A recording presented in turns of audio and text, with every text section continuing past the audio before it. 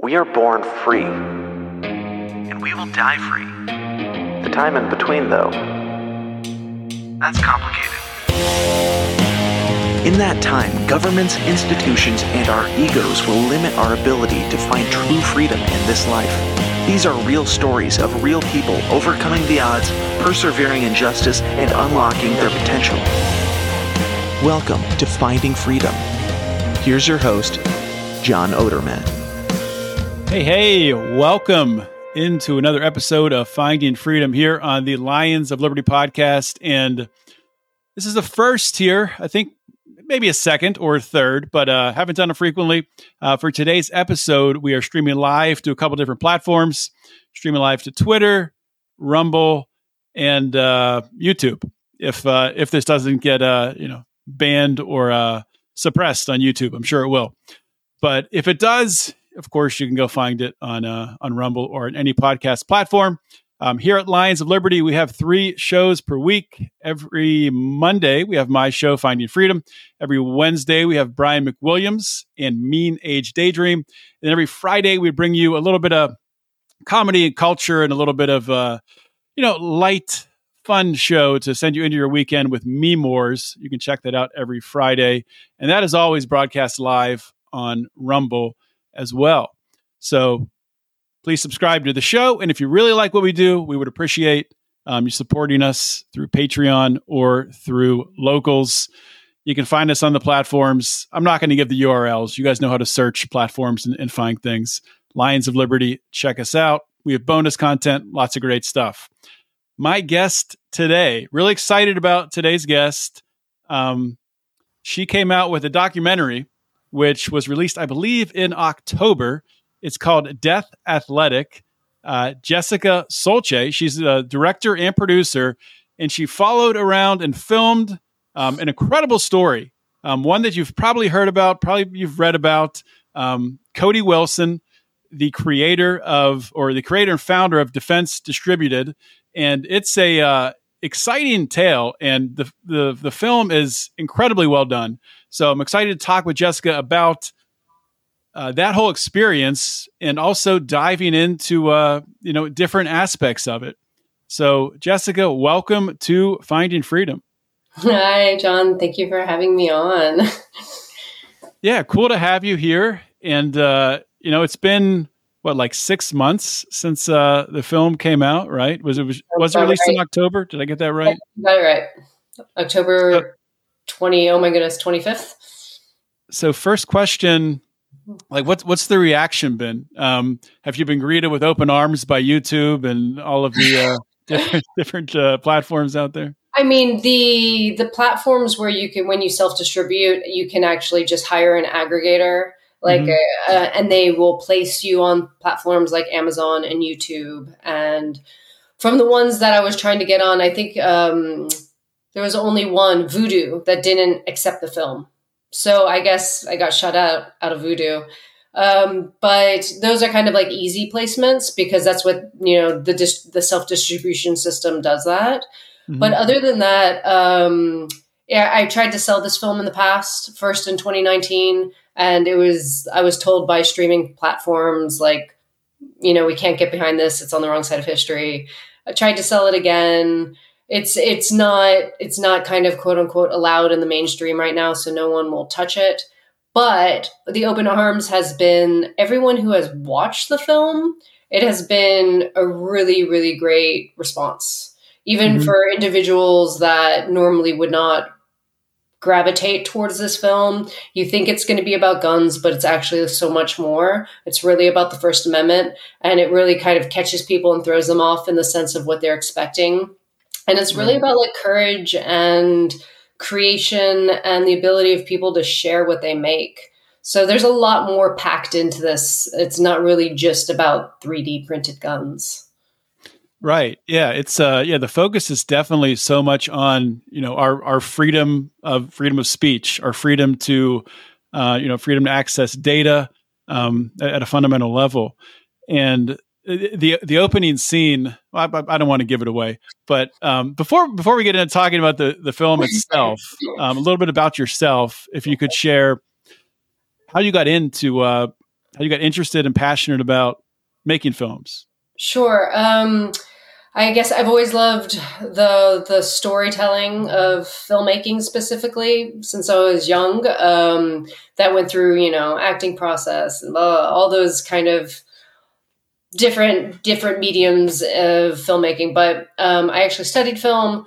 I never thought I would make documentaries. I was in New York. I did acting, directing for stage, personal assistant work, grip and electric. I did all those things. And then in 2013, I was visiting family and I was told the story. Greg Boker, who is my first film called No Control, kind of like pulled me aside and was like, Jessica, I'm going to make art again. And this is what I'm making. And he was making an AR-15 pencil and paper that was going to be 20 feet by 7 feet tall. And this was post Sandy Hook. And I really thought it was going to be like a very beautiful way into a story that everyone was talking about, which was gun control, right? But at that moment, at that moment in my life, I was just very much aware of how media was, every time that came up, it was just kids running out of buildings. There wasn't really it was the first time that I was truly aware that there was no discussion happening. And when he told me about the piece he was making, it just occurred to me really quickly, wow, this would be a really beautiful way into the discussion. And then 5 days later, I was making a documentary. And that weekend, he introduced me on camera to, not introduced me to Cody, but the idea of Cody Wilson. Like, have I heard of Cody? And then I knew immediately that was going to be the yin yang of my first doc. So I started making that doc in 2013, and now I make documentaries. That came out in 2015. And I just wasn't done with Cody's story. There's lots and lots of people in my first documentary, No Control. And I just thought he was going to have such a big arc ahead of him, as well as no one was going to tell the story as a full picture, as a truthful picture. And I just kind of wanted to capture that. So what year did you start filming for Death Athletic? April of 2015. Wow. Yeah. And what's the genesis of the name Death Athletic? Because a little confusion around that. Sure. There's a book called You Must Change Your Life by Peter Sloterdijk, who's a German philosopher. In making this film, I had to read a lot of philosophy to kind of talk to my characters, which was a great thing to do. I loved it. But if anyone knows Mr. Cody Wilson, he talks in philosophical terms quite often.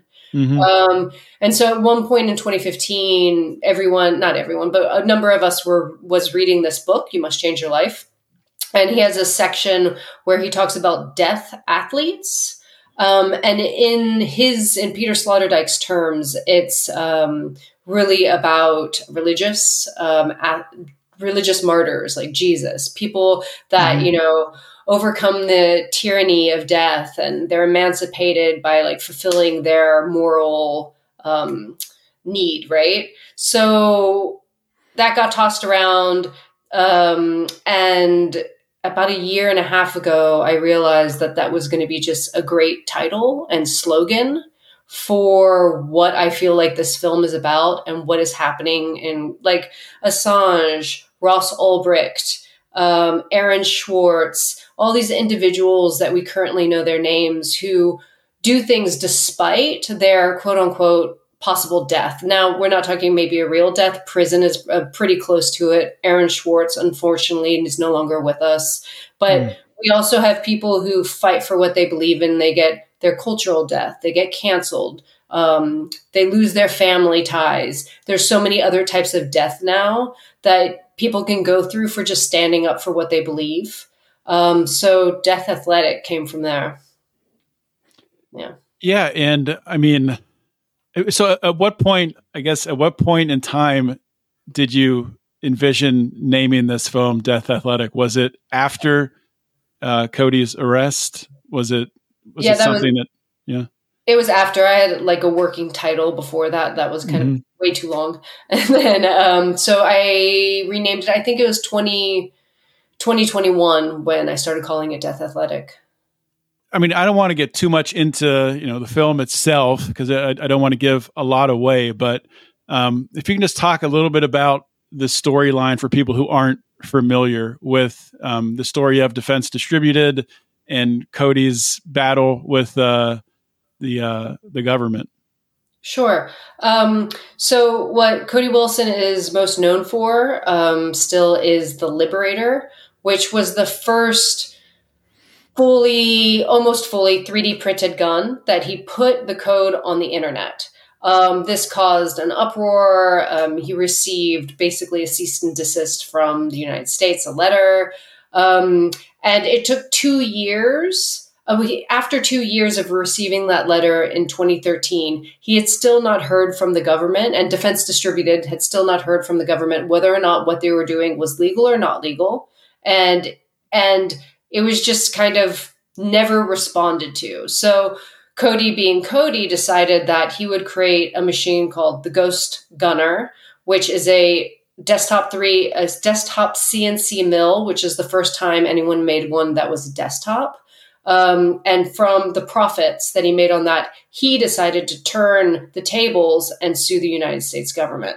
So all of a sudden, it was Defense Distributed against the DOJ. And it was for the rights to publish the code for 3D printed guns online. Because what they're giving, and what many people still understand or know to this day, because they don't know the full story, they think Cody Wilson was giving people actual guns, like literal guns.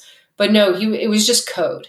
And we can go back to the 90s with Bernstein and Zimmerman when they fighted for encryption code to be allowed to be given to the public. And during the Clinton administration, they decided, okay, we'll take it off the ITAR encryption and allow this tool to be allowed in public usage. So in 94 and 95, it was basically established that code was speech.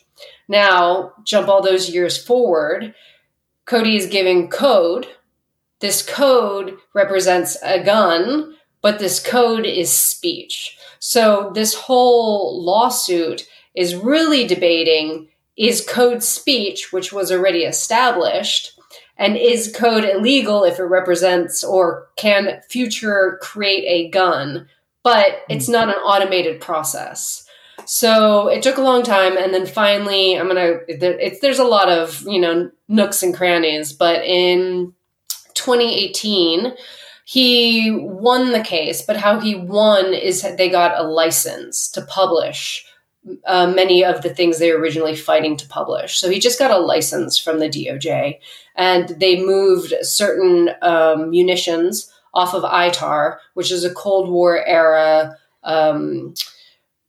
regulations and restrictions, onto the EAR. Anyways, but when that happened, 21 attorney generals around the United States sued Cody and the DOJ on the same ticket. So basically now they're being sued together as a pair, which is ironic, by 21 attorney generals around the United States. So this legal story is basically, there's something always happening. Defense Distributed is always getting sued. They're fighting in the courts as much as possible. Ironically, at the same time, post 2018, lots of other individuals started jumping into the niche world, which is 3D printed guns, and actually starting to generate a lot of content. So the irony is the government is always and constantly going after Defense Distributed when we can just go on the internet and find this in multiple places, find this code tucked everywhere and download. But they've never went after anyone else. He's truly just like he stands, he's the person to take down, if you will. So this film journeys through all of that. There's the legal process, but it's also the discussion of morality, of ethics, whether you agree with those ethics or morals, of courage. It's also, also about humility and decisions and ways things can go wrong. So there's a lot in there. Yeah, that's the basic story. Yeah. And I mean, by the way things unfolded, unfortunately unfolded with, what happened with Cody and his arrest, it's very, very humanizing. I mean, you're seeing Cody, this, a fall in real life, when he gets charged with meeting up with a girl who we met through, I think the site was called Sugar Daddy Meet or something like that, which the site itself says it verifies, identification, age, but apparently this girl got around that somehow, and she was underage, I think, 17 in the state of Texas, which is not legal for sexual contact, right? She was 16. Oh, go ahead. Correct me because I'm sure I messed it up. I mean, if you want, she was 16 and the 16. Legal age is 17. Okay. Yeah. So from your perspective, this is in the middle of you making this film, and I mean, you just referenced, 2018 was when a victory came through right around the same time frame, I think, when Defense Distributed actually got a license in order to move forward to some degree. So, from your perspective as a filmmaker, when you first found out about Cody's charges, Cody's arrest, can you just take us in your mind what was going through your head? Oh, that's a very, very tough time. It was not easy. I mean, I had never experienced knowing someone so closely and anything like this ever happening. So you can imagine every single question that runs through your head, ran through my head continuously on a loop for a long time. The minute I caught word of it, I had known where Cody was visiting. I knew he was in Taiwan. I called him immediately, basically kind of demanding a response. And he told me the story. And I'd known him for a long time at that point, and 5-6 years, and I believed him. But you can't help questioning in a situation like that. You can't help constantly questioning because nobody has any facts. You're reading what the police are putting out, everything. But, I had known him for a long time. And oddly enough, I think if he had done exactly, like if he had sought out a minor specifically, I actually feel like he would have told me because that would have truly come out very blatantly. So the hard part as a filmmaker during this part was really managing how to cover this without feeling like a vulture. Let me ask you a question. In that moment, did you ever consider scrapping the project, scrapping the film? No, I didn't think. No, I never considered scrapping it. I knew that this was going to be part of the story. Right. I mean, if you rip the heart out, then you realize, oh wow, this is an intriguing turn. That's awful. But no, I didn't think that. But there was moments when I was definitely working to realizing that I had to capture this. But there was moments where I was like, am I going to be allowed? So first in the courtroom, because I'm in the courtroom a lot, getting that, you could be in the courtroom sometimes, but like there was a lot of permissions to go through. Would Cody continue working with me was a question. Even though we were still talking, like it happened in 2018, but I didn't get him back on camera until 2020, I believe. So, it was definitely a process of waiting and trying, pushing to make sure I got what I needed for the film, but also like trying not to be completely awful person at the same time, because it's a hard time to be happening. Right. So, yeah. When something like that happens, when you're making a film and, it's just a just life happening in the middle, and your story has taken a stark turn. At that point in time, do you start to think about and plan like which direction is this film going? Is your vision changing for it, or is it just you're just gathering and filming, and you'll figure that out later?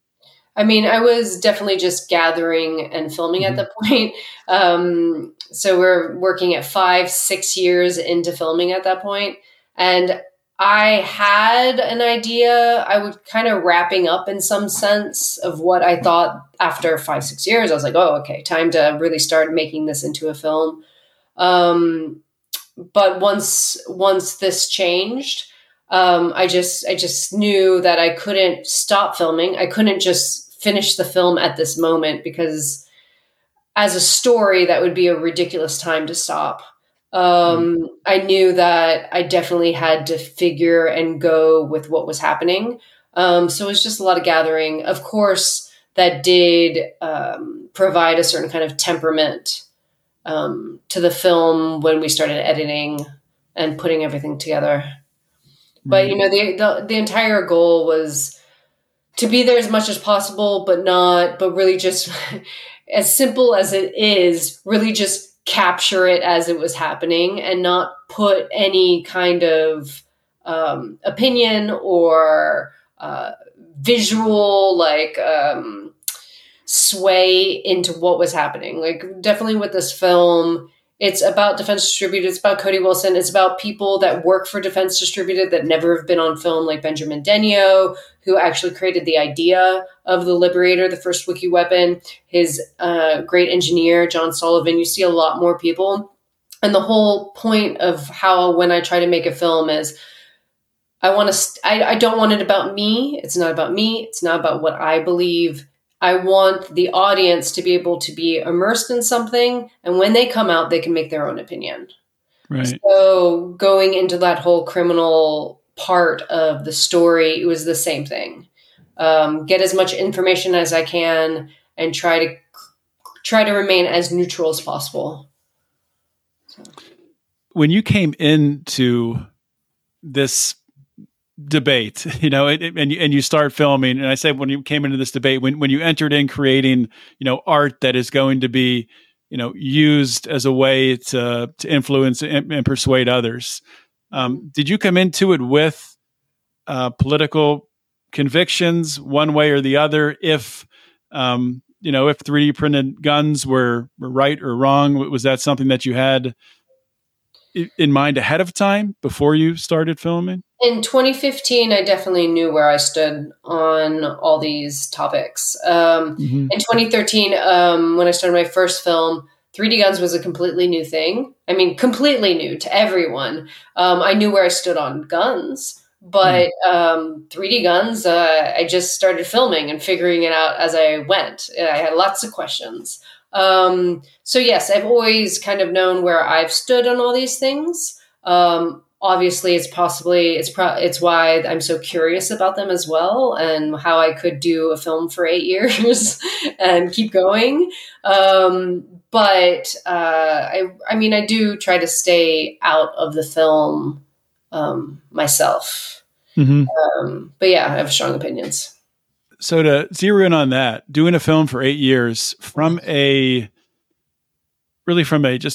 process standpoint, from a day-to-day standpoint, how do you maintain your focus? How do you maintain, your vision, the big picture of it all as you're in that day-to-day slog for 8 years?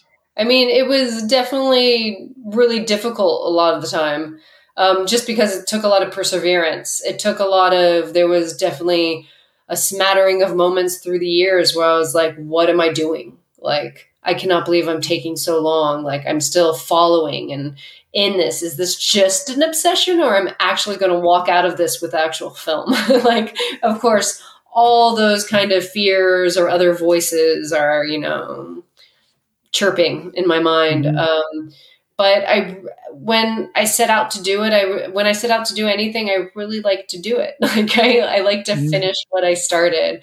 So I just had to keep on going. And in that process, what that looked like was constantly staying in touch with Cody, staying in touch of the news, staying in touch of what everyone was talking about, the legal process, tapping in, being like, is anything happening? Do I need to fly? Where are we going? Because sometimes I'd find out about something 2 days beforehand because a legal issue would drop or something would happen. And that's when I would go to film. So it was kind of almost being like constantly ready to drop anything at any time and just go. But sometimes it would be months and months in between.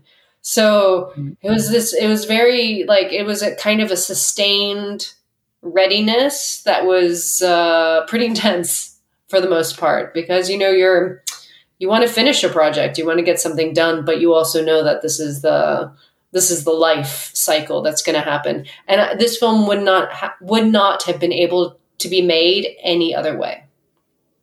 Yeah. So. Yeah, I mean, it takes a certain kind of person to be able to stay focused over that long period of time, and you definitely have what it takes to do that.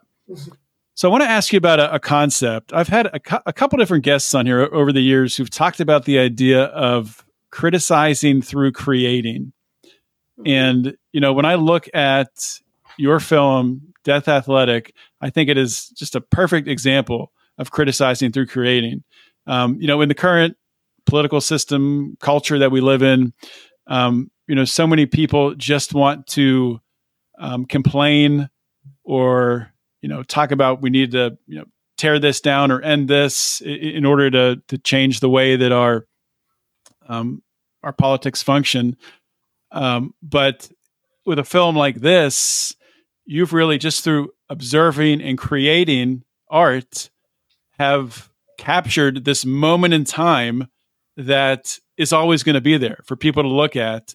What happened during this 8-year period that is crucial in how this country moves forward when looking at things like the First Amendment, and more specifically, obviously, how that translates into how 3D printed guns are regulated. So, is that something that really drives the way you think? Like, are you actively looking at applying criticism through creativity, if that makes sense? Yeah, it does. I guess I'd never thought of it as criticism directly. It's more like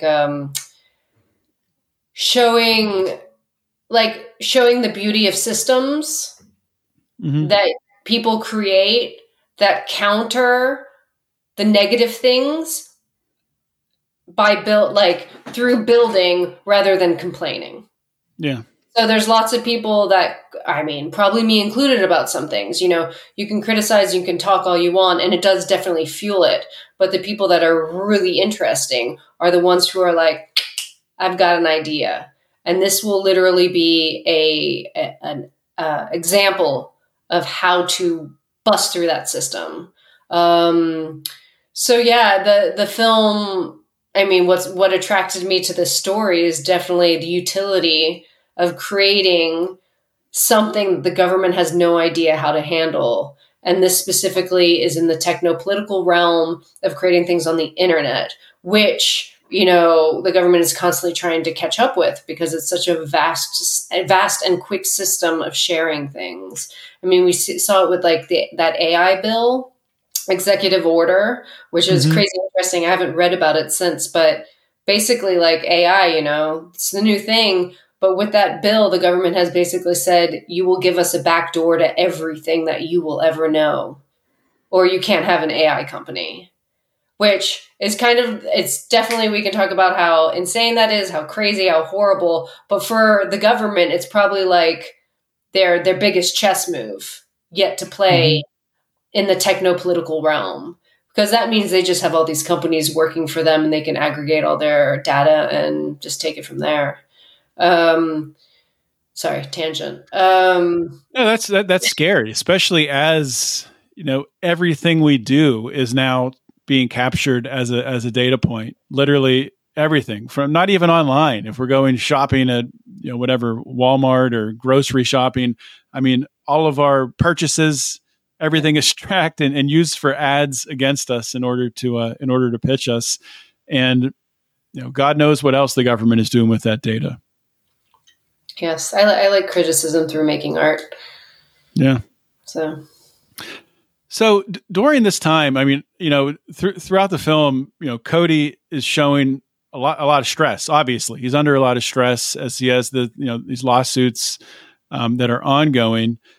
I'm wondering if you yourself, as a creator, I guess two parts, if you felt sort of any of that stress secondhand, and or if through making this film, if the government knew that you were making it, was there anything that was done that you noticed in order to put obstacles in your way? I never saw any kind of obstacles. I mean, if the government was truly watching him that closely, which I think they were, maybe they're not, you never know. I mean, in 2013, Cody was definitely like physically watched for a period of time. I'm not sure if that continued. There's always little whispering, oh, maybe he's a Fed, maybe, within the community. Of course. In the libertarian community, I think everyone's a Fed. So yeah, exactly. So do they have my number? Probably. Did I ever experience anything? No. Nobody's ever, from what I can say at all, ever intervened in anything that I've done. Maybe they just knew, like everyone always teased me, Jessica, no one will ever touch this film. So they're like, hey, don't have to worry about that. Streaming platforms won't touch this film. She's on the wrong side of history. You keep saying that on the wrong side of history. Can you just explain what you mean by that? I'm just saying that because that was literally the quote that somebody said to my PR guy in 2018, that my film was on the wrong side of history, which I feel like has always been used in reverse when I've heard both camps kind of say this, but it was the first time where I had heard it out loud. And it's like my film's on the wrong side of history because it's not like an anti-gun film. It's not like it's not in this specific case. It's not like judging Cody and imposing, a unbiased opinion on what he's doing. It's really because Cody's not the villain. You didn't make him the villain. Therefore, yeah. I mean, some people could watch it and think that he makes himself though a villain. You know what I mean? Yeah. And that's because it's a story, but I don't specifically integrate a narrative to push an idea. This is his story. This is Defense Distributed story. Everything that happens on their terms for the camera. I'm not pushing a story and I'm not trying to show a specific thing. And you can come out of the film liking him or hating him, or maybe still hating him, but true, which is more of a mind fuck, is hating him, but understanding why he's doing it. Mm-hmm. Yeah, honestly, I would like to observe, a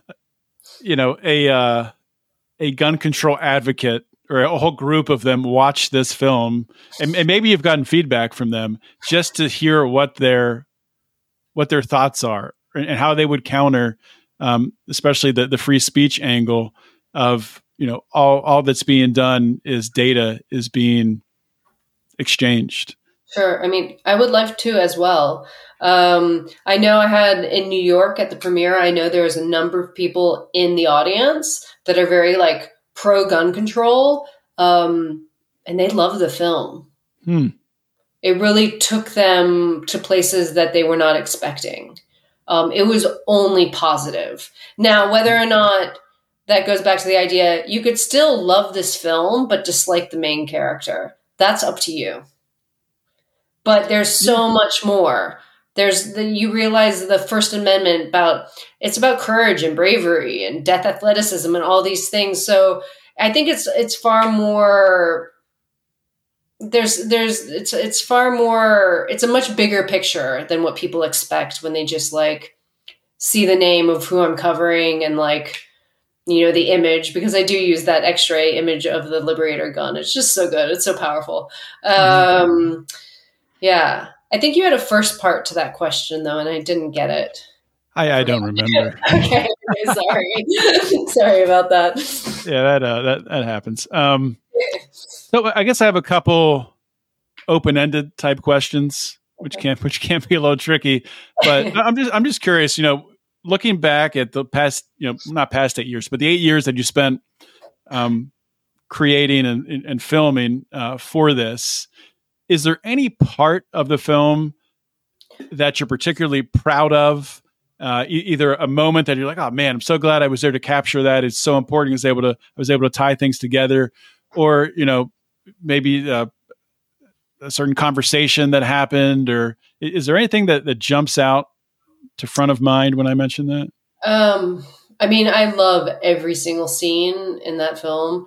There's actually so much that I filmed that didn't make it in. There's Mhm. more of like a reverse. There's so much Mm. content that didn't actually make it into the film.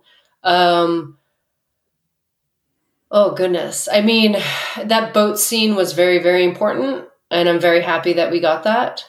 Mhm. The things that were really, really fun though. Everything, that first opening scene with the mapping of the gun, it was just so beautiful that when that happened, I was like, oh my God, that's the intro. We have an intro.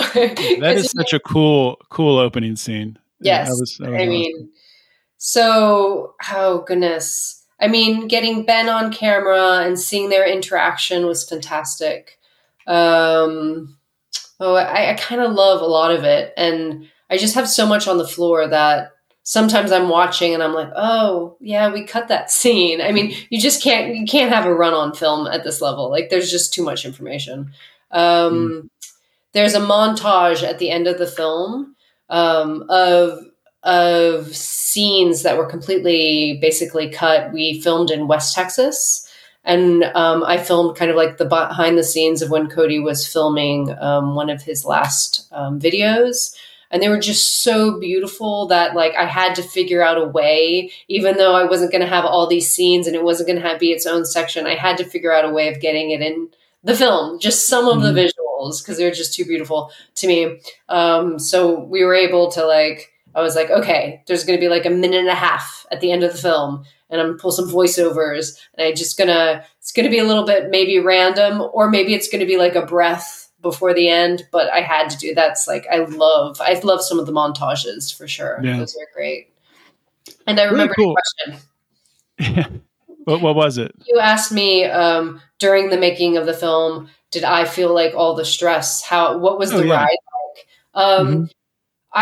Even though I was never a part of Defense Distributed, obviously, I felt so hyper connected to everything that was happening at all times. I definitely, you have this feeling of being in the mix, of being part of it. And everybody there, everyone that you see on camera was always so very accepting and lovely to me. And another reason why I could actually make the film is that I was Hmm. allowed into their lives in these moments.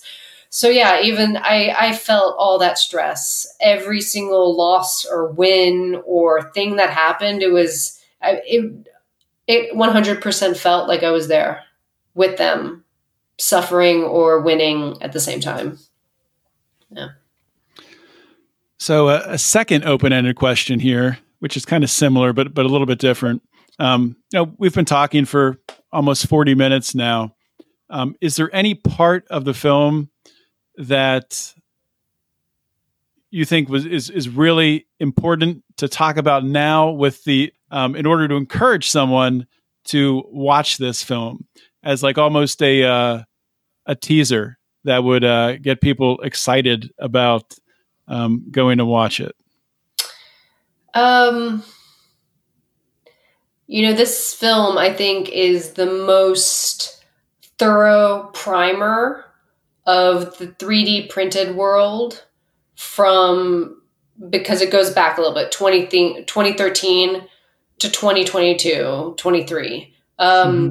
So if you really want to know how things went down, if you want to know even about Jay Stark and Terrence Dispensed and why they started and why they kind of took the mantle and started running when Cody got into trouble, It's not there. It's in there. This is like a 3D printed gun primer movie. So much has happened since, 2019, 2020. Other people started joining the community and building stuff.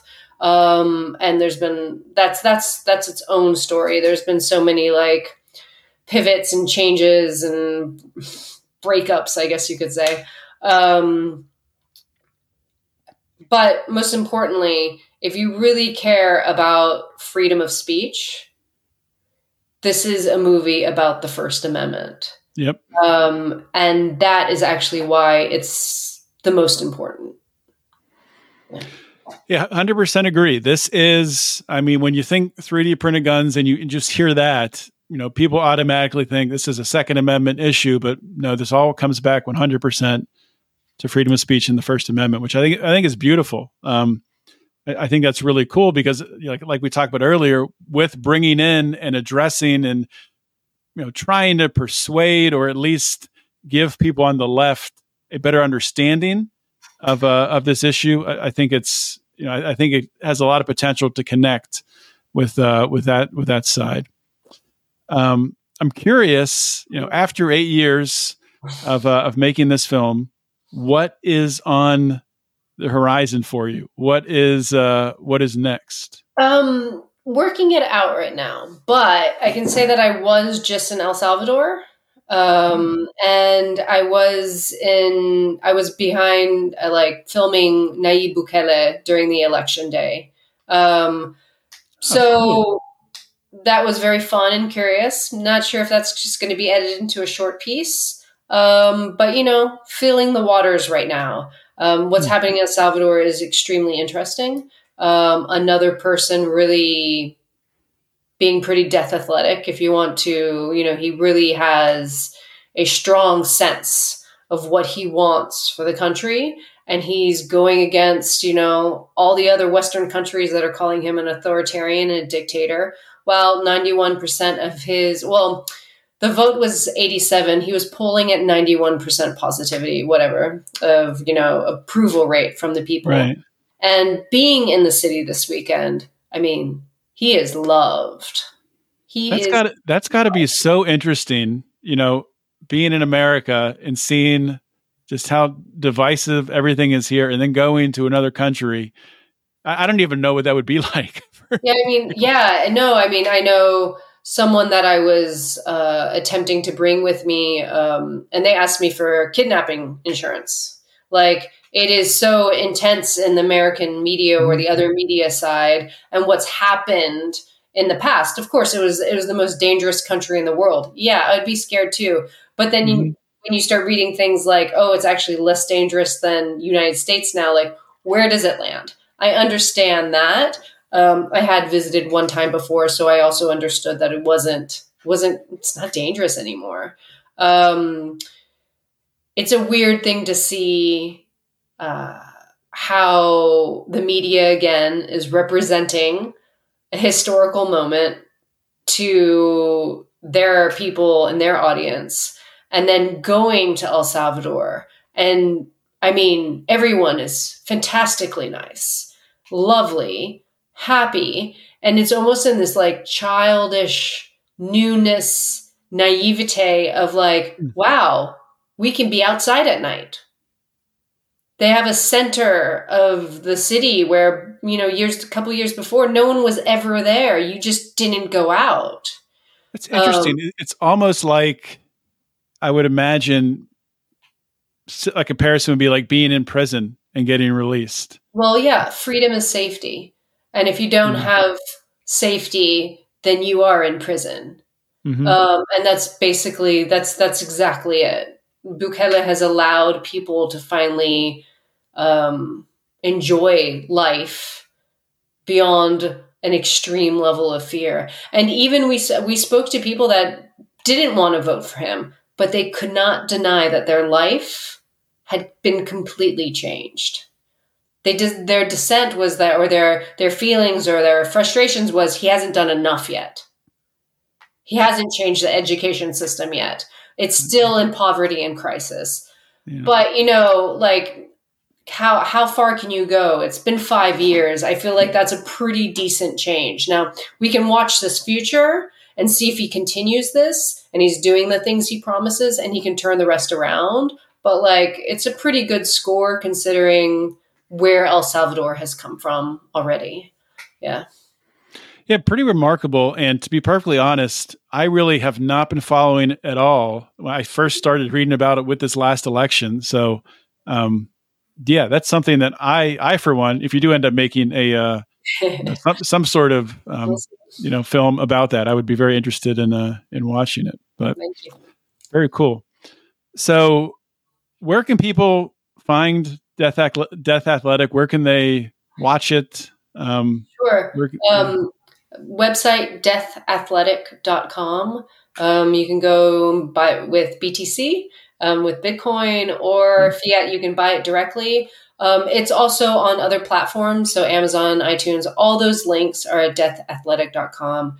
I am trying to be, a Twitter person now and keeping everyone up to date. So Jessica Solce on Twitter. And I hope that there's, it seems like this year there's going to be more theatrical screenings and things like that. So if anybody wants to keep up to what's happening, if I'm doing something on El Salvador or drop anything, Twitter is going to be where it happens. Cool. And first 50 people, if you buy the film, use the code VIRTUE. It'll only happen or work via the link at Death Athletic to VHX, and you can use Virtue and you can get a discount. So awesome. Thank you. So I think you mentioned when it came out in October that you had a couple live viewings. Is that right? We had a premiere in New York, and then we had a premiere in Austin. How difficult was that to coordinate and all of that? I mean, I organized it, so it was pretty easy. I like my control there, John. Yeah. How difficult it wasn't. I mean, it wasn't difficult. The theater was fine with it. AFS in Austin, they were fine with it. Got packed houses. It was great. I also went to Paralelní Poli in the Czech Republic, which is a hackers congress. That's very, very cool. And that was really talking to the audience, right? That was the crowd that really, really loved this film. So those screenings happened, and they were really, for me, it was really intense and fun. Yeah, it's a really cool idea. I mean, and what prompted that question is I had a guest on a few weeks ago, Chris Spangle, and one thing that he is looking at doing, he lives in Indianapolis, is bringing building local community through podcasts, like having live podcasts or just gatherings of people who listen to the same podcast together in order to meet in person. And it's so cool with a film like this, where you can bring in a group of people together to watch it. People can make connections and you can start to build that local community rather than just having, a bunch of people that you kind of know online, but haven't met in person. But, I think it's a cool way to sort of build a community with like-minded people. So, awesome. Yeah, for sure. Well, that's all I have, Jessica. Thanks for coming on the show. I appreciate it. And we'll just do one more time. Plug the website and your Twitter. deathathletic.com and Jessica Solce, which is SOLCE, is my Twitter handle. This is fun. Thank you for having me. Thank you for talking about the film. Yeah. Thanks for coming on the show, Jessica. Appreciate it. Ciao. Bye. Okay. Bye. All right, guys. Hope you enjoyed that interview with Jessica Solce, and hopefully you enjoyed this live stream if you watched it. If this is something that you like going forward, if you want to watch on Twitter or Rumble or YouTube or Facebook, I'll do that to our Facebook page next time. I don't even know if anyone sees our Facebook page, but if you do, then I guess you'll find out next time I live stream.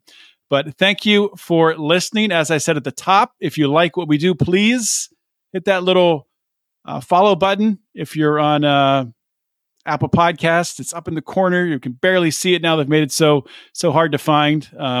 Follow us on Spotify or whatever your favorite podcasting platform is. We now have video available on Spotify if you are watching the Finding Freedom feed. So not the Lions of Liberty Network feed, but the Finding Freedom feed. For some reason, the Lions of Liberty feed, they won't allow us to broadcast video. Not exactly sure why, but we'll try to get that figured out. And, like with Spotify, you can also find just my show, Finding Freedom, on any podcasting platform if you don't want the whole channel. Or you can subscribe to both. That's the preference, of course. But thanks everyone for listening and tuning in, and I will see you all next week. In the meantime, always remember to keep your head up and the fires of liberty burning.